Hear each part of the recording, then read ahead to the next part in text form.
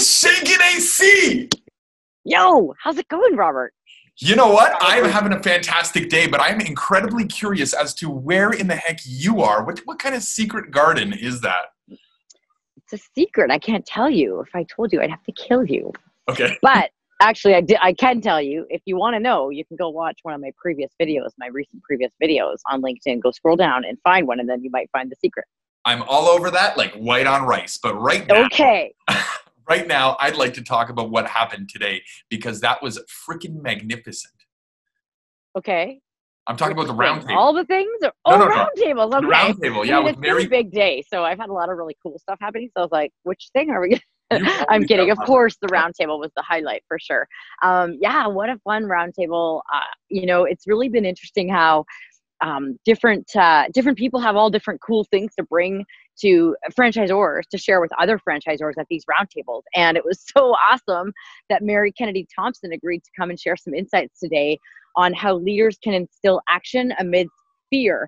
And the reason her and I talked about this topic, and the reason we decided to go with this topic is because there's a lot of talk about a resurgence of COVID and like a big resurgence, like of course spiking all over, but there's a lot of people that are still fearful. And we wanted to talk about like acknowledging it and things that you can do to help people move through it. So that was really the intention. What did you think? Did we hit on that at the round table? Do you think we got that? Well, first of all, I was super impressed with her. I've never met her before or spoken to her, but like just listening to her talk and everything that she said, it was all seemingly intentional. Like there was a purpose behind everything she said. Well-spoken, incredibly experienced, and like her background being a Marine, and not just like a Marine, but like rappelling out of helicopters as a platoon sergeant. It was incredible, right? So what was she talking about? Whistling in the dark? Yeah, whistling in the dark. Yeah, a concept that she got from her dad. And she talked about how her dad is a mentor of hers and has always been. And I thought that's really cool because I could relate to that. And so, yeah, I'm curious, like it seemed like people got a lot of key takeaways. I'm curious, what's one of the key takeaways that you took from that roundtable session today? Mm-hmm. Well, I mean, there was quite a bit that I took away from it.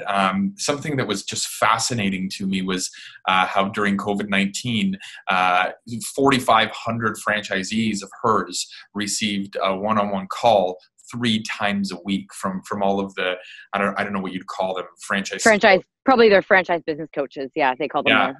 That's incredible. Just jumped on me. Okay, it's okay. I'm all right. It's a squirrel. It's a squirrel. Yeah. No, I think it was just a leaf, but I thought it was something else. So anyway, yeah. So that, not to take away from that moment, because one-on-one calls 3 times a week with all of those franchisees. So their franchise business coaches would have been all hands on deck.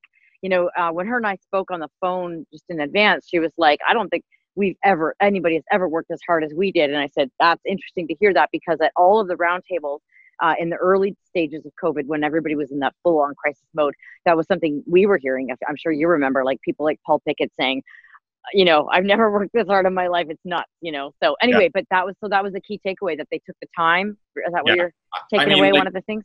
Each of these business coaches must have other things to do, right? Despite the 20 or 30 franchisees they service. So in order to do 3 phone calls a week, they must have put everything else on hold, right? And just tackle that. So that is testimony to like what your prerogative is during times of crisis and times of fear, which she also talked about, the number one driver of fear.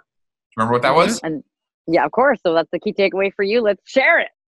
Well, no more secrets in the secret garden. I know, I'm so funny. Right? Where do I come up with these things? I mean, I get it. I'm the king of dad jokes, so I hear. Oh, yeah. So anyways, the number one driver of fear is uncertainty, right? Yeah. And given what they call these unprecedented or uncertain times, like that's why everyone's so afraid. And to battle that fear, she gave some really, really cool examples, which I love. Yeah, like? You want to share? Yeah. Give it away, baby. Give it away to the audience. All these people that watch our rants, like all 4 of them or whatever it is. Okay. Give it away. Red Hot Chili Peppers. Yeah. Okay, so she said, when you have times of uncertainty, which is what's driving your fear, compare that time of uncertainty to a time where there is certainty.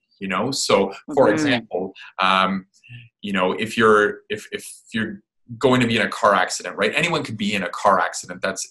That can happen to anyone, but the rules of the road. You know how to wear a seatbelt and do stop at stop signs and all that sort of stuff, right? So when you take something that's uncertain like COVID-19 and you add elements of certainty to it, like washing your hands and wearing a mask, it starts to eliminate that fear. And she was saying that they would call or text message their staff every hour saying, have you washed your hands in the last hour?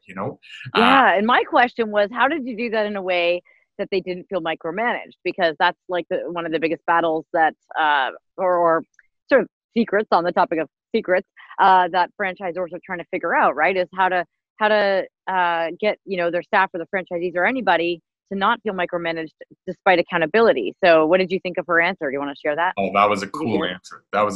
Yeah. It was, people don't feel micromanaged if they feel loved. Yeah.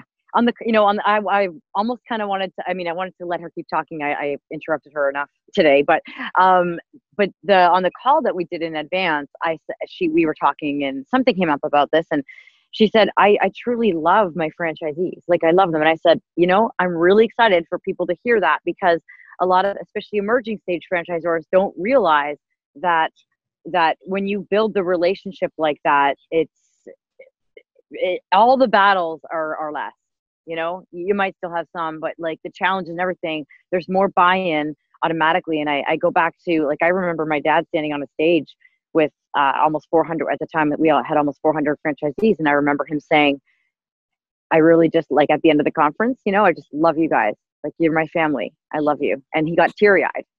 Yeah. And if you do that, then there's a good chance that people will love you back. And yeah. Well, you raise a good point that's been going a lot through my head, is that a franchisee is not like a subordinate of yours. They are not an employee of yours. In theory, they really aren't what a traditional definition of a franchisee is, somebody who's licensed your business model and your trademarks or anything like that. They are ultimately your business partner. Think about it. If you start a business with two people and you have one location, you meet together and you discuss all your business plans, whatever. What if you had two locations and you were each managing your own? You'd still go there and meet together, right? Now, what if each of you put your own money into those two locations? You're ultimately kind of describing franchising, except in a franchise system, one partner is dealing with the human resources and the getting customers in the door and the operations, while the other one's dealing with the brand and stuff like that. So franchisee is really your business partner, which is why there's always cases for transparency, for this concept of removing micromanaging by making them feel loved. Mm-hmm. Yeah. Do you want to know what my key takeaway was? Absolutely. Okay, there were lots. There's a whole bunch, so it's hard to even say. But one of the things that I really loved that she said, because it's something that I also preach, and it's just nice to hear her say, is that action reduces fear. And when I always say, like, just like when you actually do it, take the action. Like me making crazy videos or cheesy videos or whatever, you start to do it, you reduce your fear. So because the brain can only calculate what it can measure, and it can't measure that, so it fears the unknown. So just do it and try it, and then you usually realize that that wasn't so bad. So I really like that. Action reduces fear. That I like it. So what are you going to start doing that you're afraid of and get over your fear by adding more action to? Ooh, I don't know. How about we rant about that next week? Okay. Okay, that's cool. A good one. I'll have to think about that. That's a really good one. Definitely got to put myself out of my comfort zone sometimes, for sure. All right, let's wrap it up. Okay, you ready? I was born ready. Okay, 3, 2, 1. Go be awesome.